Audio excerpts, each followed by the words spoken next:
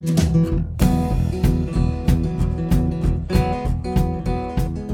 right, 2020 is upon us, and we're almost a month late to say Happy New Year. I'm David Patino. And I'm Ashton Stanishevsky. And we took a break, but we're back. We're back. We're back. That was a hot minute. Little holiday recovery time, I guess you want to call that. I like it. I like that we were finishing the last episode, which was the Ash Patino interview, right? It was. That was the last great one. episode. If you haven't listened to it, you should stop your car, press pause on this one, and then Go back. Yeah, go back and listen to that fantastic. one. Mm-hmm. Yeah. Good one. But as we hung up, we were like, maybe we'll just take a little break over the holidays, and then I mean, the episode was so good. I just felt like, that's it. how can you're ending a decade on that? Like, you just got to let it breathe a little bit. So We could have just walked away from the whole damn thing. we could have went out on a high note, you know. Now it's all downhill from here because. Yeah. I got nothing. How do you follow that? How do you come back from that? And then you disappeared, and then I disappeared, and we didn't talk for like 3 weeks. I know, it's just I went into the hole that is, you know, that creative life. That's what it is. You get so for me, I mean, I don't know. Every once in a while, like I'll get a handful of calls. Like everything kind of comes up all at once. Mm-hmm. And so it was one of those where I was twiddling my thumbs for a little bit. I was like, oh, this is going to be nice. I'll have a pretty chill December. And then all of a sudden it was not chill anymore. That's good. And the zero chill went all the way into January. I feel like January used to be a dead month, and now it's not. I mean, thank goodness, right? Like, I mean, I can't speak for everybody. And I think that, like, obviously I am very, very thankful for anyone and everyone that's ever called me, you know, in the Q4, Q1 of a year to say like, hey, let's do some stuff. So, you know, but like, yeah, it's I feel like there's a little bit of traction there, which feels good. Yeah. And it's like I said, it's a lot of people who I've talked to have been like, yeah, I'm working. And that never used to be the case 5 years ago, 6 years ago. Everybody was like, no, just waiting around. You know, it's January. The content machine needs some fuel. Yeah. I always just like forgot that happened. And then I would get really nervous, and then February would roll around and everything would be okay. But this is good. So thanks, Instagram, for making everybody work through all 12 months. Hooray. The beast. Amazing. But 2019 was good. I think you had a good year. We talked about it briefly at the end of, you know, when we talked about planning for 2020 or not planning for 2020, as we talked about. Yeah, congrats on making it through unscathed. I know, right? Through this, by the skin of, well, not by the skin of my teeth. I mean, I had some really great clients come out of the woodwork and did some fun stuff and hung out with some cool people. And yeah, it's always thankful. And, you know, just trying to follow and take your lead, David Patino. It's a slippery slope. Right. Before you know it, I'll be knee deep in Leicas and phase ones. Ah, so rude. Let's start there though. So if you had to narrow it down to one purchase of 2019, what was your best photo purchase of the year? Gosh, best photo purchase of the year. Yep. I hate to be this guy because you know it's never about the kit, but I bought that GFX 50. That's a big jump, and I like it. I like it a whole lot. And I don't mean obviously it's not like it's some secret and it makes your work better. It doesn't make you a better photographer, but it buys you options. You know what I mean? Like there's fun to that. And I got I got it at a point where I had a handful of gigs and things to shoot with it. So like, you get something and you don't immediately put it to work. And it's like, you have that like couple of days, hours, weeks, whatever it is, right, where you're like, maybe, I don't know. Like I literally picked it up. And the next, like within 8 hours, I was using it for a job. See, that's cool. So that felt nice. It felt nice to like, put the thing to work immediately. So it's like, I felt not so guilty about, splurging for it. Yeah. That being said, like I bought it, like I'm a big proponent of buying things used. I bought it used. It was previously loved by somebody, another photographer, and I'm sure they went on to probably buy Leicas or phase ones. But yeah, it's a great little tool, and I'd have to say that was probably my most fun or useful thing. That's a good of purchase. 2019. What did you? We never talked about this. What did you end up with lens wise? What did you go with? So I'm really big on 50 and 85. Those are kind of my focal lengths. Mm-hmm. I really like those what they look like, the field of view. So I ended up doing the 110 f2, which is like their portrait style lens. It's like their 85 field of view ish. Cool. And it's fantastic. It's very, very sharp. It's a very large piece of glass. It's very heavy. Yeah, right. But it's good. I feel like I don't know. I'm really big on that. I like the little bit of the compression that you get, but it's still workable. You know what I mean? Yeah. And it's just a wonderfully sharp lens. I am very much interested or intrigued by the mounting options because it's mirrorless. You know, you can throw like some adapted stuff on it. Yeah. So I probably need to reach out to our buds over out west, Dan Ryan. Yeah. He's all adapted. He's all adapted, and you know, like I asked him a couple questions leading up to. I mean, for me, the purchase, what do you call it? Funnel is kind of a long one. Right. Like I don't know. I start like researching something. I read about a lot of things because it's kind of what the nature of what we do. We're all kind of gearheads at heart if you do this for a living. Sure. So you read about it, and you know that's cool. That's really interesting. I don't need that right now, and then like. If I find myself reading about it more than once in like a 12-hour period, then I know something's up. And then if I start researching it and then 4 days in, I'm asking people questions right. or I'm looking up specific things, then it's basically going to happen. It's the shoe in. It's like, all right, well, now you're buying time. So yeah, I'm interested to see what that's all about. I think quite honestly, I think one of the reasons I went with that system versus like, selling a kidney and going for the 100 or, because I even ran stuff by you. I was thinking about trying to pick up a used, like old phase or something like that, like a 140 or a 160. So it's like, 8-year-old camera. Sure. But like it was mostly because I wasn't looking for megapixels. I wasn't like, oh, let me just go jump on the Sony bandwagon. But it was more like I wanted something different, just something different to work with, something that would make it more interesting. Yeah. And I thought that gave me the best or the most options for the price. Oh, totally. And you bought it on the used side, which is awesome. Right. So you got a super good deal on it. Someone else took the hit for me. Thank you. Appreciate that. That way you can afford more lenses. Yeah. Yeah, that's the other thing. There is something to be said, though, for only having one lens in your kit, correct? Absolutely. No. I mean, I tell really everybody, Well, I mean, it also like I always feel weird when if you buy into a new system or you buy into a system period, right, and you have like multiple pieces of glass, I then think it becomes almost paralysis by what's the metaphor I'm thinking? Analysis. Or the saying? That kind of thing. Like you think, oh man, I need to have the wide. Oh, but I like the tight. I like the compression. I want that lens. And if you just have one lens, you don't have any options. You just gotta have to go figure it out. So I balance the GFX with the XT kit that I carry, which is fantastic. I love that camera, the little baby sensors. But between the two of those, I got all my focal lengths covered, and I have something for quick frames and fast focus, and I have something that's slower and more what I think is a little bit more beautiful and better fall off and skin tone and et cetera, magic bullet points. What is the you have the XT 100? No. 3. XT3. Sorry.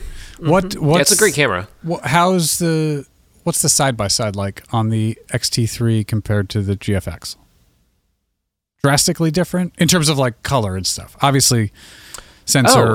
No, it's actually really, really close. I mean, the color science. Obviously they have that whole Fuji look. Yeah. I do think that the GFX files have a little bit more latitude, and it responds a little bit better at the same like base ISO for certain things. So yeah, I mean it's pretty similar. Like I ran it on a running gun gig, and both cameras came out with really great stuff, and they both played in nicely into Lightroom or even Capture One. I've worked with them both. Oh, cool. And the colors were very, very similar. I mean, like my post-process workflow is pretty straightforward.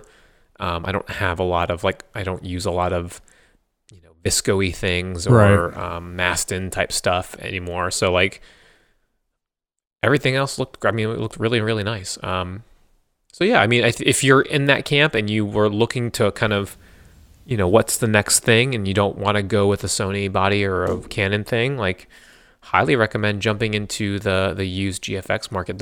You can get them for not a lot of money. I think it's probably one of the best bangs for your buck if you're looking to get a larger sensor, or you want something a little bit different, and you're not interested in going, the Canon / Sony the Canon Sony route. You know what I mean? Totally.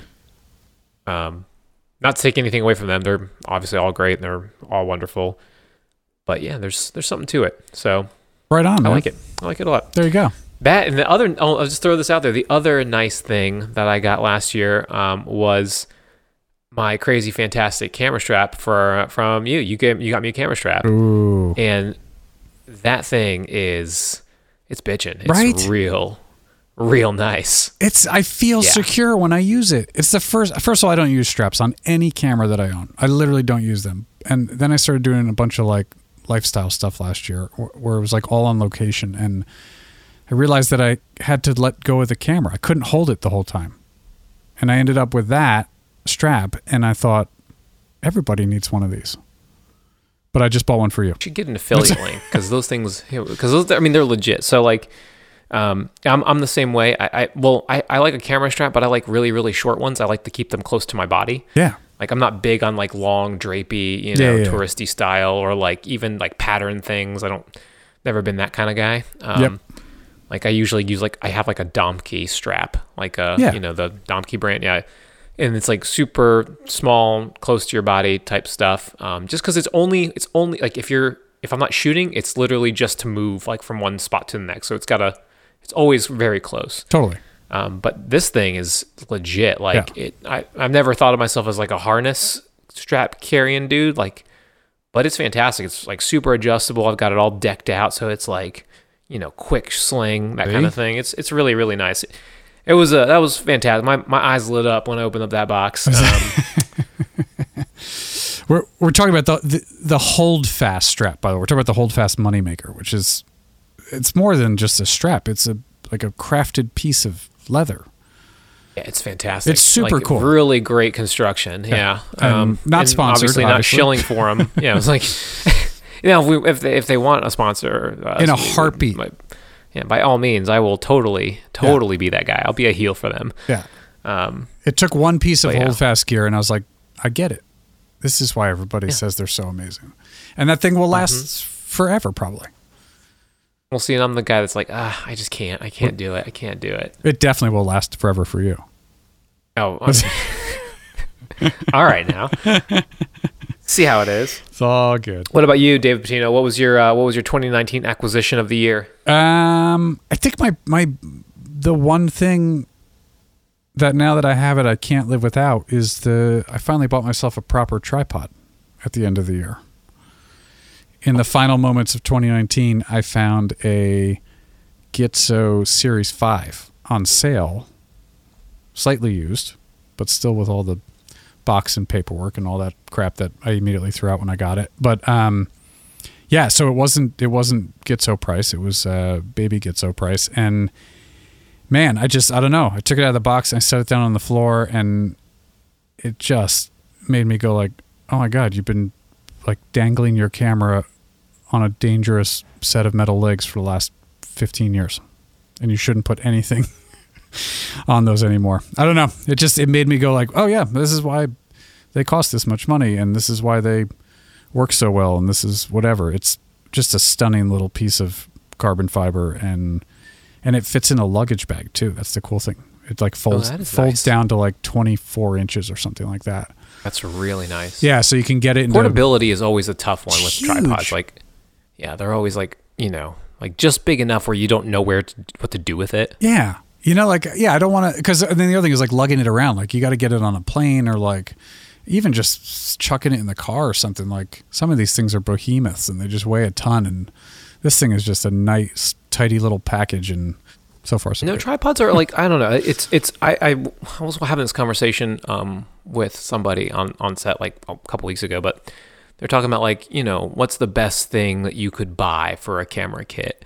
And, I know we've answered this question for like, I think it was like cheapest thing under $50, but like if you're really thinking like, for me at least, the best thing that you can, like if you gave me a big bucket of money and I was like, okay, do you want to buy a brand new camera with some lenses or what would you do? And I would say I would probably buy like grip materials. Yeah.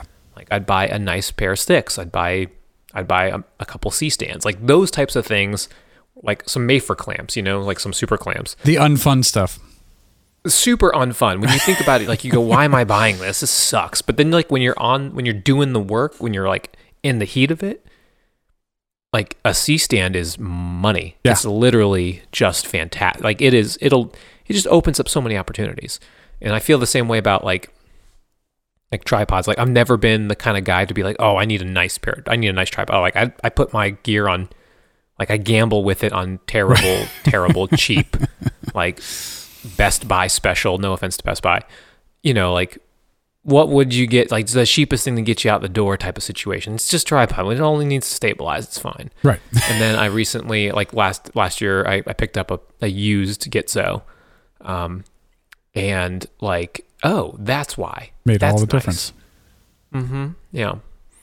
So it is kind of wild. That's a good pickup. Yeah, it was definitely. Here's the other thing. Like, I don't use a tripod for any of my portrait work. I don't ever use a tripod. I hate the idea of being locked down. But for all the product stuff I do, it's constantly on tripod. I don't ever hold a camera. And I'm starting to do a bunch of stuff where I have to travel and I can't be in the studio, so I don't have the camera stand and all that junk. So I needed something that was like big and sturdy and could take a beating and get me around in a bunch of different places. And so far, so good. Hopefully I don't break it. That's the one thing people don't realize. Like, and this is like, I think I didn't really get it as much until I picked up the GFX. But when you're working with those larger sensors, those larger negative spaces, right? Like, yeah. If you're going to do any kind of product where you're stacking focus in any kind of way, like you need just a little bit more, because I mean, it's so shallow to begin with. Even if you shoot like, I'm shooting stuff at like f8, f10, and it's still like, oh man, like, it's still shallow. And so like, I've been focus stacking a lot of things, but I used to try, like when I had like when I just shot like Canon or when I shot like literally the smaller Fujis, you can fire off 2 frames real quick and you can get it. Yeah, sure. That's fine. Close enough. Figure it out. You just put them together and you kind of nudge them, and Photoshop's smart enough to do it, ish. Yeah, not with this. But like stuff. it's that little. I'm using like you can't see me now, but I'm using like a pinch gesture. Like it's that much effort that like sucks up all of your time. Yeah. And so when you put the camera down, you just lock it down. It doesn't do anything. You just go, oh, fire 1, rack focus, fire 2, great, all done. Yeah, didn't have to think too hard about that. I think the best gear that I think I do this every year. I was like, what was the best thing you bought this year? It's usually like not the most expensive thing, and it's usually like the most utilitarian thing, right? Because it just makes my life easier. And anytime I can make life easier in dealing with electronics and cameras, I welcome it heartily. So tripod, that's it. So yeah, everyone that's shopping for camera stuff, you should put a good tripod and some Mafer clamps on your list, because those are fantastic. So much more important than the camera. Agreed. Agreed. You know what else is more important than a camera? Sometimes is I'm intrigued. My interest has been piqued. Go on. Yes, Gus. Is a good assistant. Agreed. Yeah. Maybe. Are you? Well, I mean, I feel like, yes, on the whole. So yeah, I agree with that. On the whole, it's about the team effort, like you can't do it all by yourself, and it's foolish to think that you can. Yeah. So yeah, I'm down with that. I've gone through a fair share of assistants here and there over the years, and I've grown to just realize that I don't work well with assistants. I'm very bad at delegating, right? And That's so fair. It's hard for me to be like, hey, let me call you over from 15 feet away to change a setting that I know I can change really quickly, right? And you're busy on your cell phone, not even paying attention to the shoot. So now I'm just annoyed anyway. And all those other stupid cliche bullshit things that people say about assistants. But there's some scar tissue there, I can tell. There is, and it's all self-induced. It's all, like a cutter. I just cut myself the whole time with assistants. All right, so all that to be said that if you get out of your own way and learn how to be a good photographer and make use of a good assistant, it can be a lifesaver, correct? You always speak to the idea of teamwork and villages and all of this stuff. You like to have a lot of people on set with you. Is that correct? I like to have the right number of people on set with me. I don't think that there's like I think that I've certainly seen what can happen when you have a lot of chiefs in one little area or a lot of cooks in the kitchen, to try to find the right metaphor for that. So, I think that there's a make or break number, and sometimes it's a very fine line between what that is.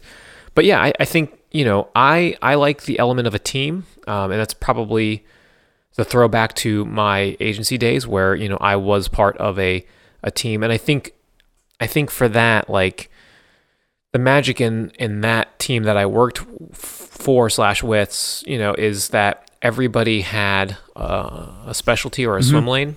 And, there was a way that we all went about understanding our place when we were not in the driver's seat. Right. Right. And I think that it takes a lot of humility to know that, like, I could do this, I could do it my way, but this is not my show. So I have to be a good soldier and do as I'm asked. And I think that's kind of how, and like, that's how that team was successful. There was like no hurt feelings in the idea that like today you are a small cog in the big machine, right, and next one might be your shoot to do the thing, like where you're going to lead the charge. And so I like to think of that now as I do my work independently, in which I've been able to partner with some really, really talented creatives and do some really fun work. I like the team mentality. I like the idea of having that kind of, I like the idea of democratizing some of the creative experience, or the creative workflow. At the same time, though, like, I still fall very much under the whole umbrella of like, if this is the production that I'm leading, it's, my project, then, ultimately the thing should fall to me, right? Like, sometimes I want to powwow and I want to share some ideas, and sometimes I don't. I just want it to be, move that light. Can we adjust that 2 stops? Like that kind of thing.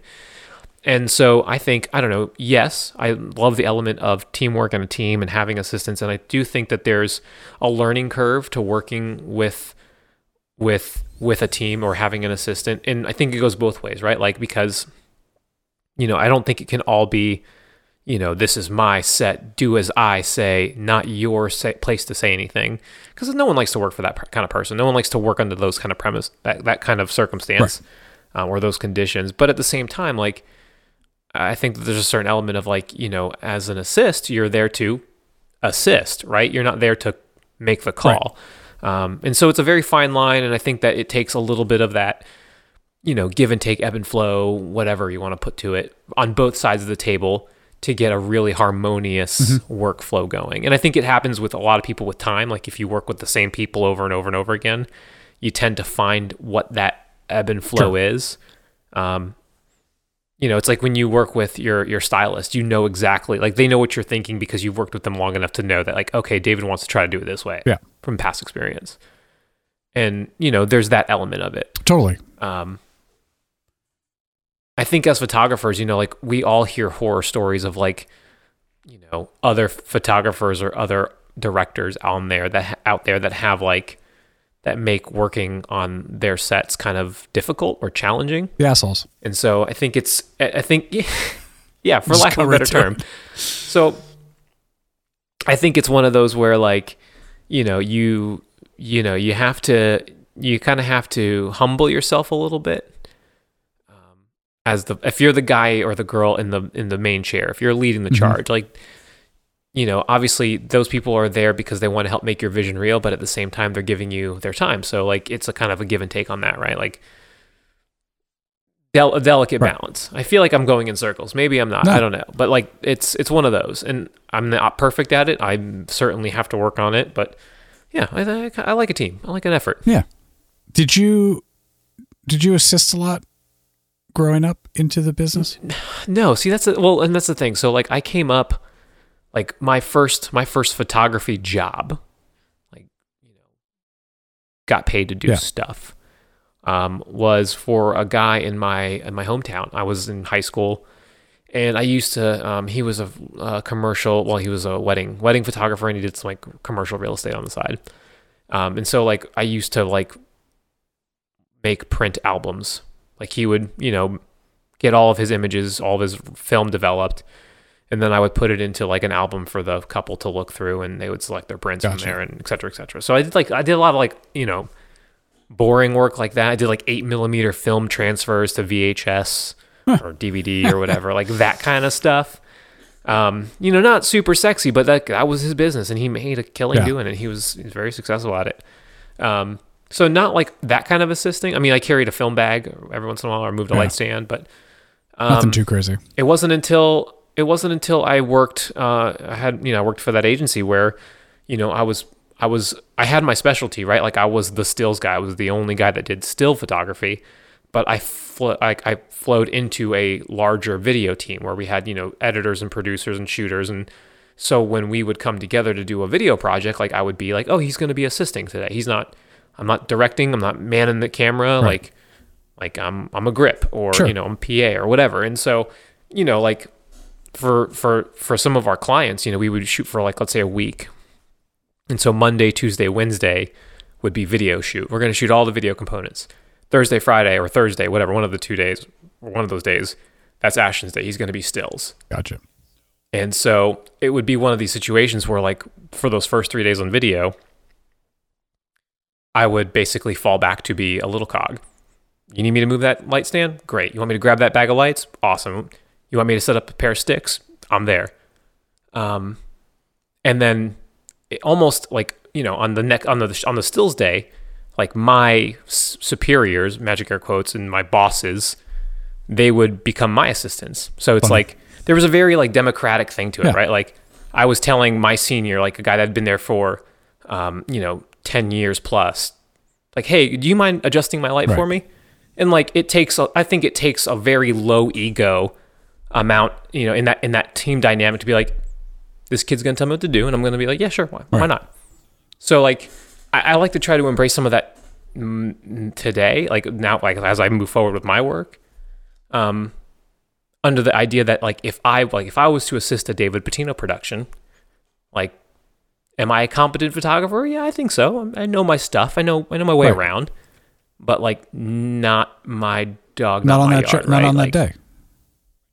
Right. It's your show. Like, okay, what you need done? You know, you need me to go grab some stingers. You need me to move a light. You need me to adjust the 2 stops.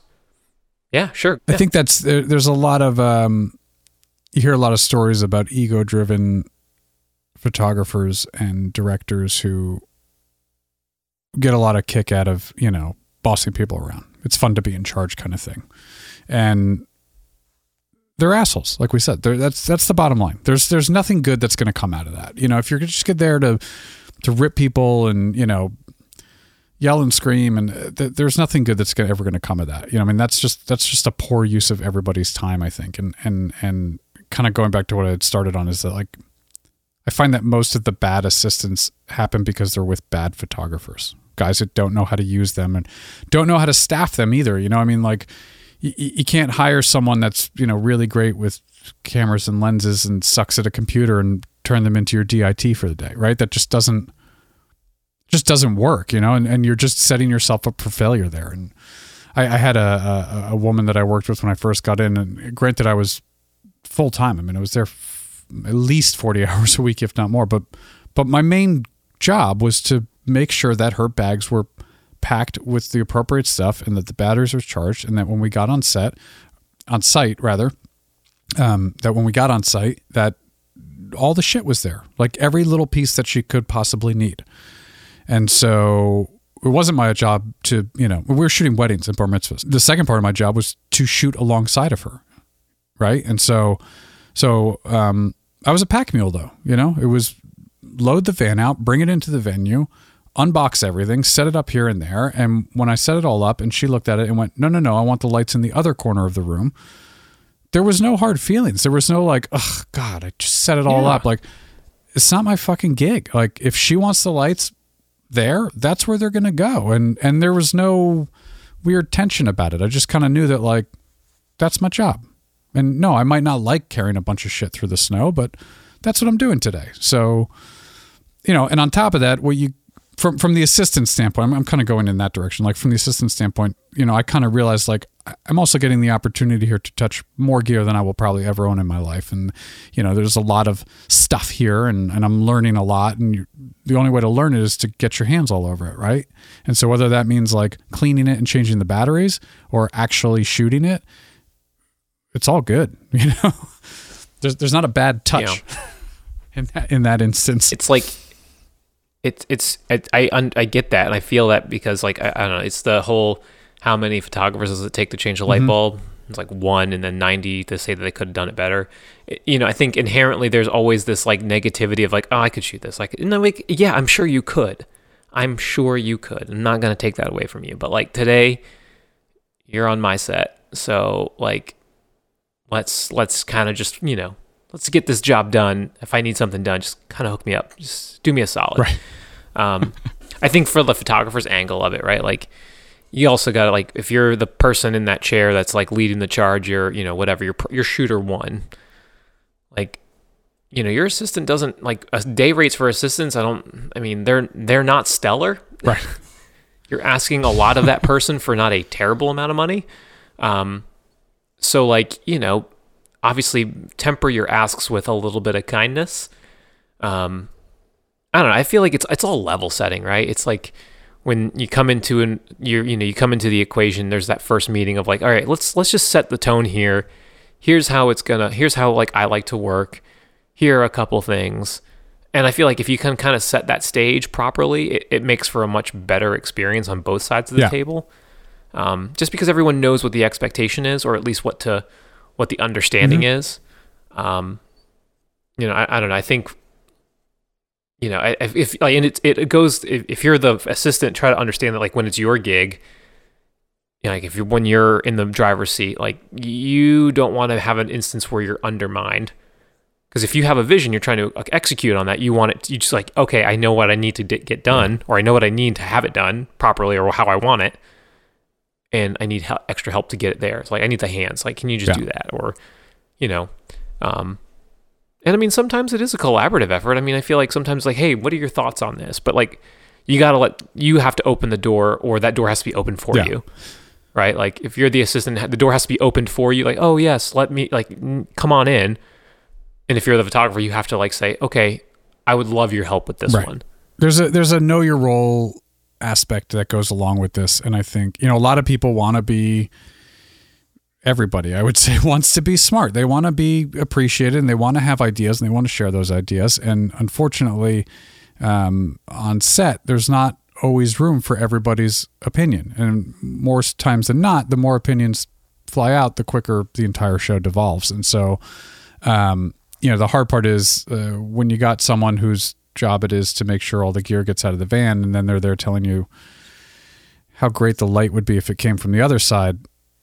It's just a bad scenario. It's not, you know, it's just, it's not up to them, and it's not up to them to, you know, poke their head in and chat with the client. And, you know, there's a buddy of mine, Neil Van Niekerk. Some of you may know him. Some of you may not. Look him up online, though. He runs a blog called the Tangents Photography blog. And he has like a thing where when he's looking for assistance and he posts online, he's got this massive list of rules that he posts right up front. And it is snarky and sarcastic and funny, but it's all true, too.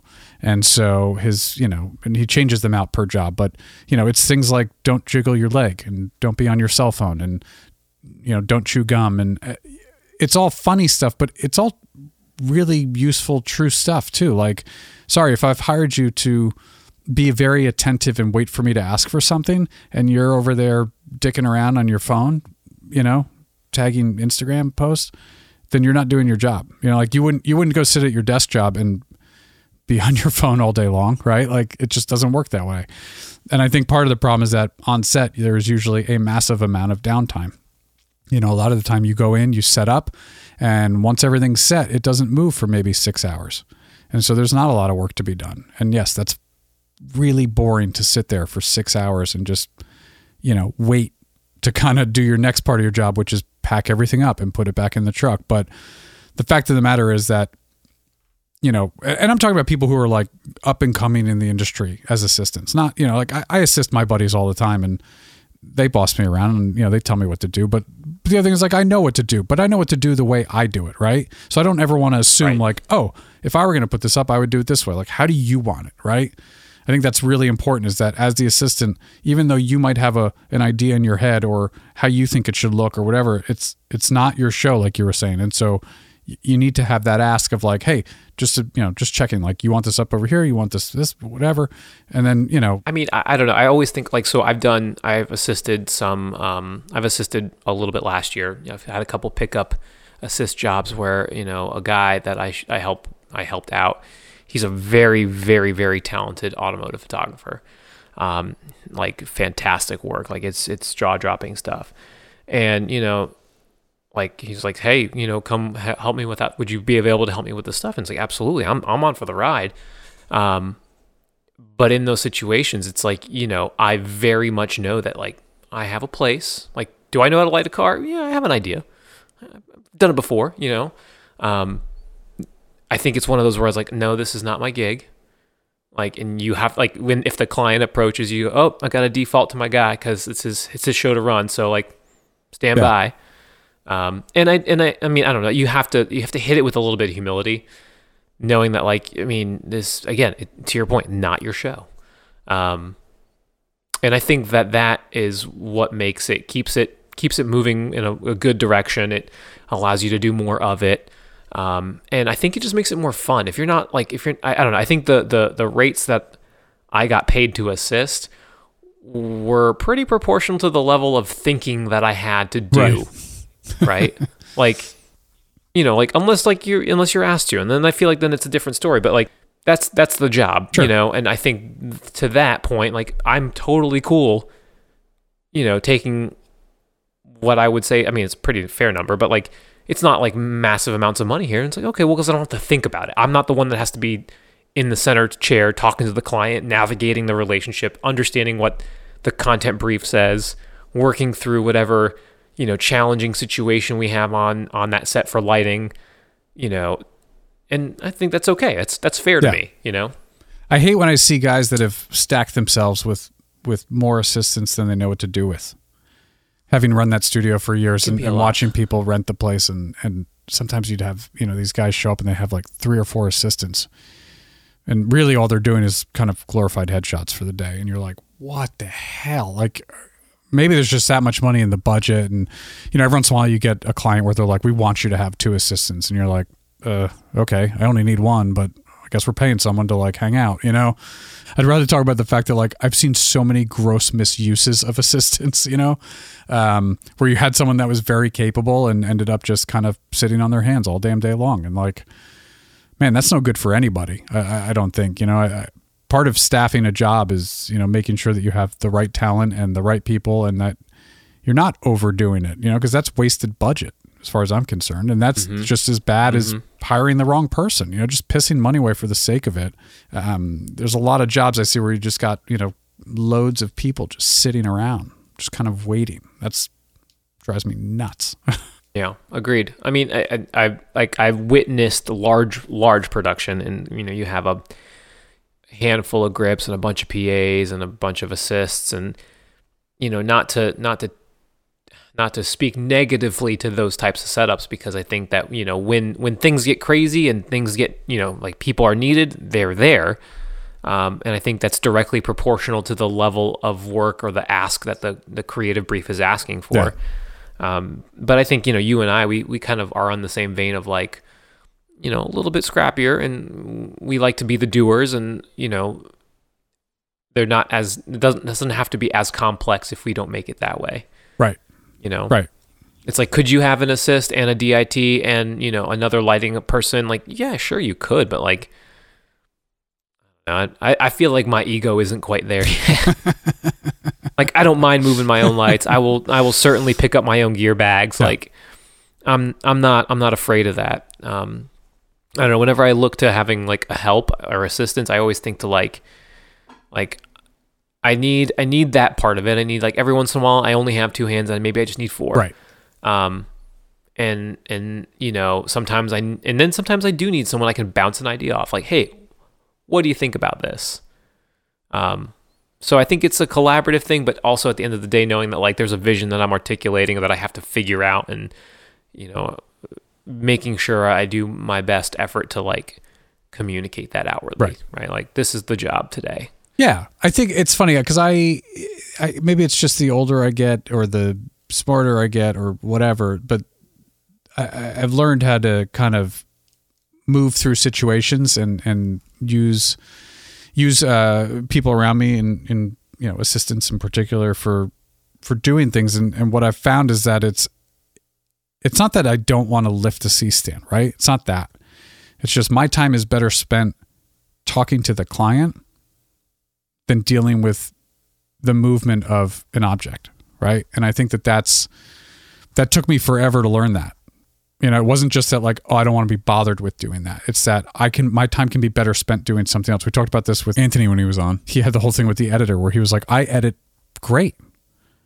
Or he lit something great, right? He was like, I got this, you know, and then he hired a gaffer to come in and the guy used all of his own gear and blew him out of the water with it. And he was like, oh, you're better at handling this. And this also freed up my time so I could go find the next job or whatever it was. And so that's, you know, I think of it that way a lot. I was actually on a shoot like 2 weeks ago and we got all done. And it just so happened that the marketing director or whoever it was an avid photographer and wanted to shoot the shit with me about cameras and stuff. And we sat for 20 minutes after the shoot was wrapped and just chatted about Leicas, and because she had one, by the way.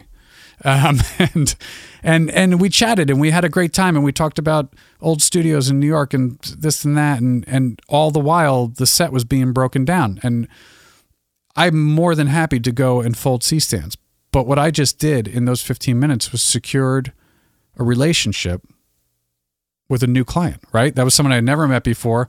And I just secured a relationship with them because I took the time to sit down and I wasn't worried about like, oh man, we got to get out of here. It's 4:30. I'm going to hit rush hour traffic on the way. Like, I didn't have to deal with all of that shit. I could just focus on what was right in front of me, and you know, the rest was taken care of. And that to me was like, that's the story of like, that's why you use assistants, and that's why you're nice to them too. That's a good, because that's a good point. I think that, like, you know, if you're the person taking charge, it's your production, you're leading that creatively. Like, I think it goes both ways. There's two buckets, right? There's bucket one, like, you need extra hands, you need the muscle to get something done. Yeah. So like I did a shoot with an Olympic gold medalist a couple of years ago, and you know, the timetable that I had with the talent was very, very small. And so it was like, okay, you know, I needed to say, hey guys, could we move in two huge, you know, V flats? I'm going to need a big 6x6 setup, that kind of thing. Like everyone's kind of working on a different thing. You kind of divide and conquer for the sake of the shot. There's that bucket, right? Mm-hmm. Like, it's the move the light stand, adjust the light, please. And then to your point, that's the second bucket being like, there are other things creatively, like, that you have to kind of use your mental elasticity or capacity for, mm-hmm. and you're best served going in that direction while allowing people, your team, your group of folks that you trust, to say they know what's going to happen next. They need to go. They'll be moving on that. I think you know, for the photographer, for the person that leads the charge, you know, you have to kind of.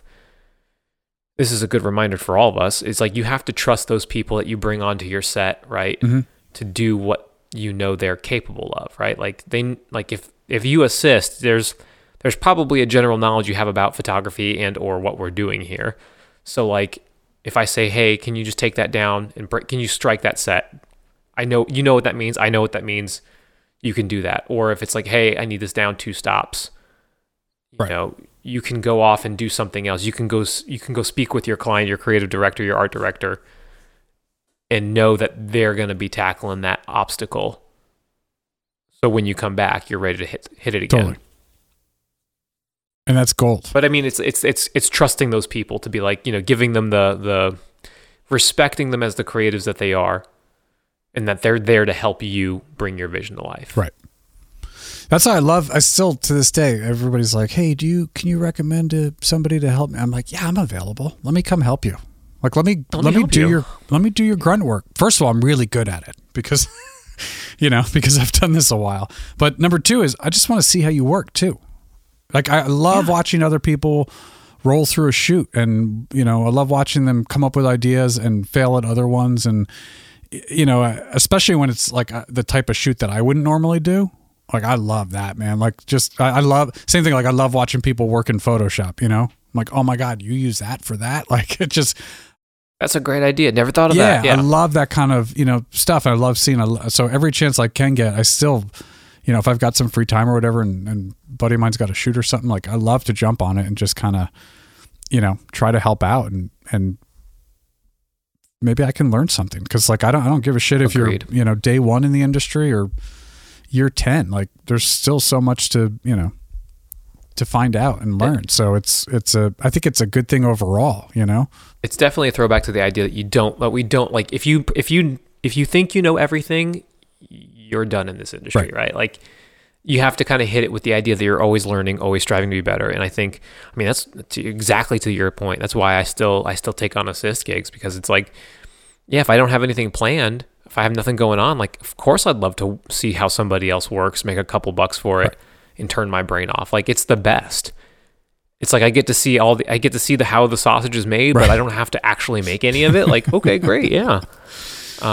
I don't know. Like, I used to enjoy very much second shooting weddings. Like, when I was like a wedding shooter, because it's like you get to be there, you get to try new stuff and see how someone else works and see their process and see how, like, oh, that's a great, I never thought about doing that type of setup or that kind of client relationship building thing.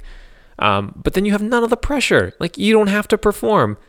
If your stuff sucks, it's like, okay, well, you're the assistant. Right. So no big deal. I wasn't counting on you anyway. Like, so I don't know.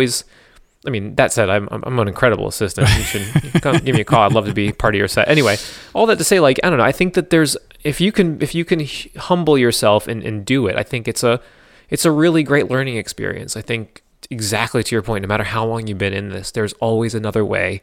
There's always a place that you might be able to improve, or you might be able to just to see. It's a general fact-finding trip, like a mission to just understand.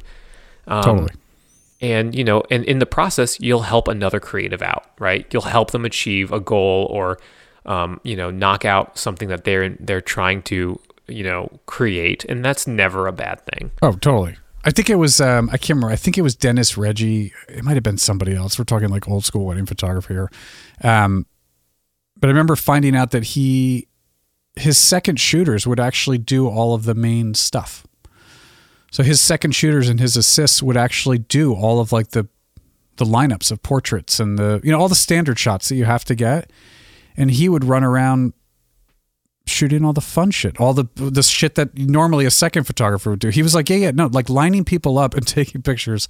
That's easy. Like, anybody can do that. And I'm very good at that, but I want to get all this cool stuff. And so while they're doing that, I can run around and get all the detail shots and I can't remember if it was Dennis or not, but like, it was somebody like that, very well-known wedding photographer. And I remember being like, oh yeah, what a great business model.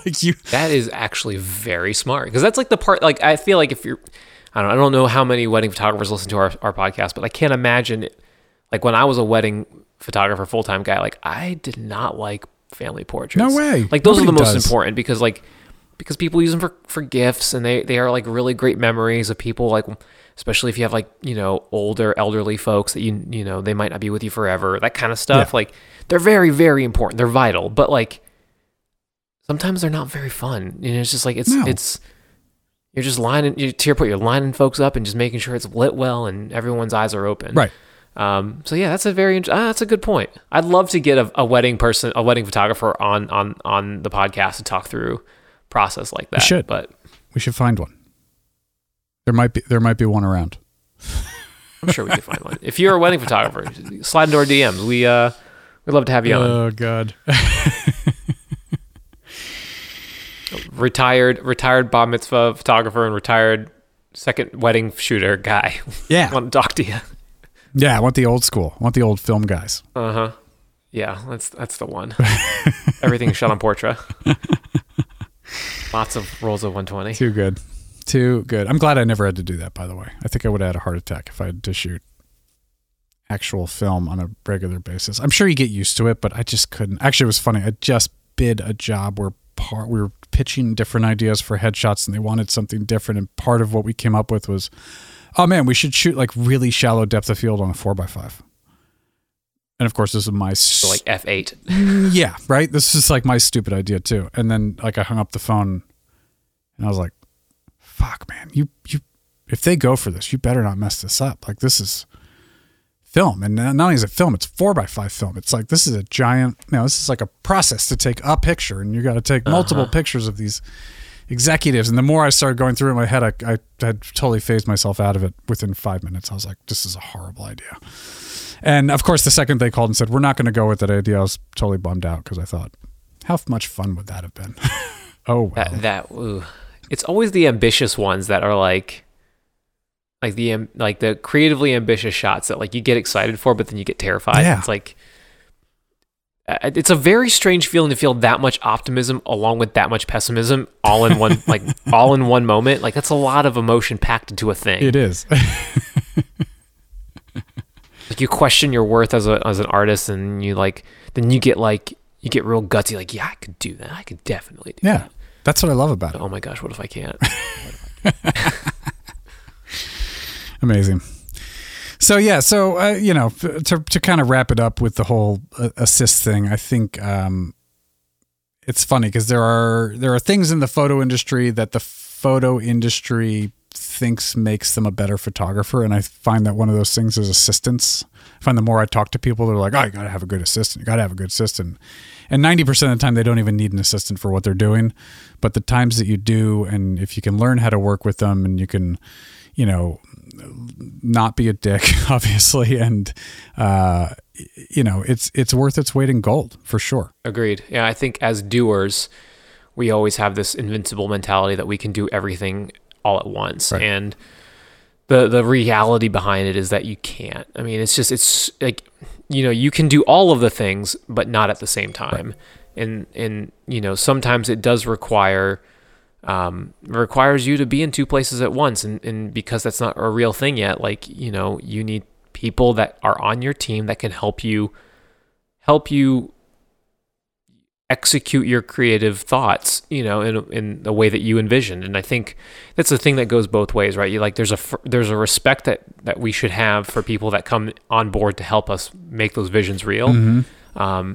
And then on the other hand of it, there's a respect that you have as a helper to make sure that you do your best work to help them realize their vision, because they would do the same for you. Yeah. So I think it is a give and get. It's a push and pull, and I think it's there should be like a conflict resolution 101 for creatives. I feel like there should be a thing like, here's how you work with somebody in a creatively tense situation. Right. I don't think, but it's never your set or my set. It's literally at that point, if you're on a crew, it's our set. We're all working towards the same thing. Right. And if everybody's cool with each other, it should be a great day. Should be a great day. Should be. Because at the end of the day, if you played it safe, you would have had like a desk job. Exactly. Not knocking on desk jobs; those are great too. That's gonna do it for us here at the Office Hours Podcast. The Office Hours Podcast is mastered at the Tannery Studio in stereo sound by my friend David Patino. And I think we'll see you guys in the next one. Later. Peace.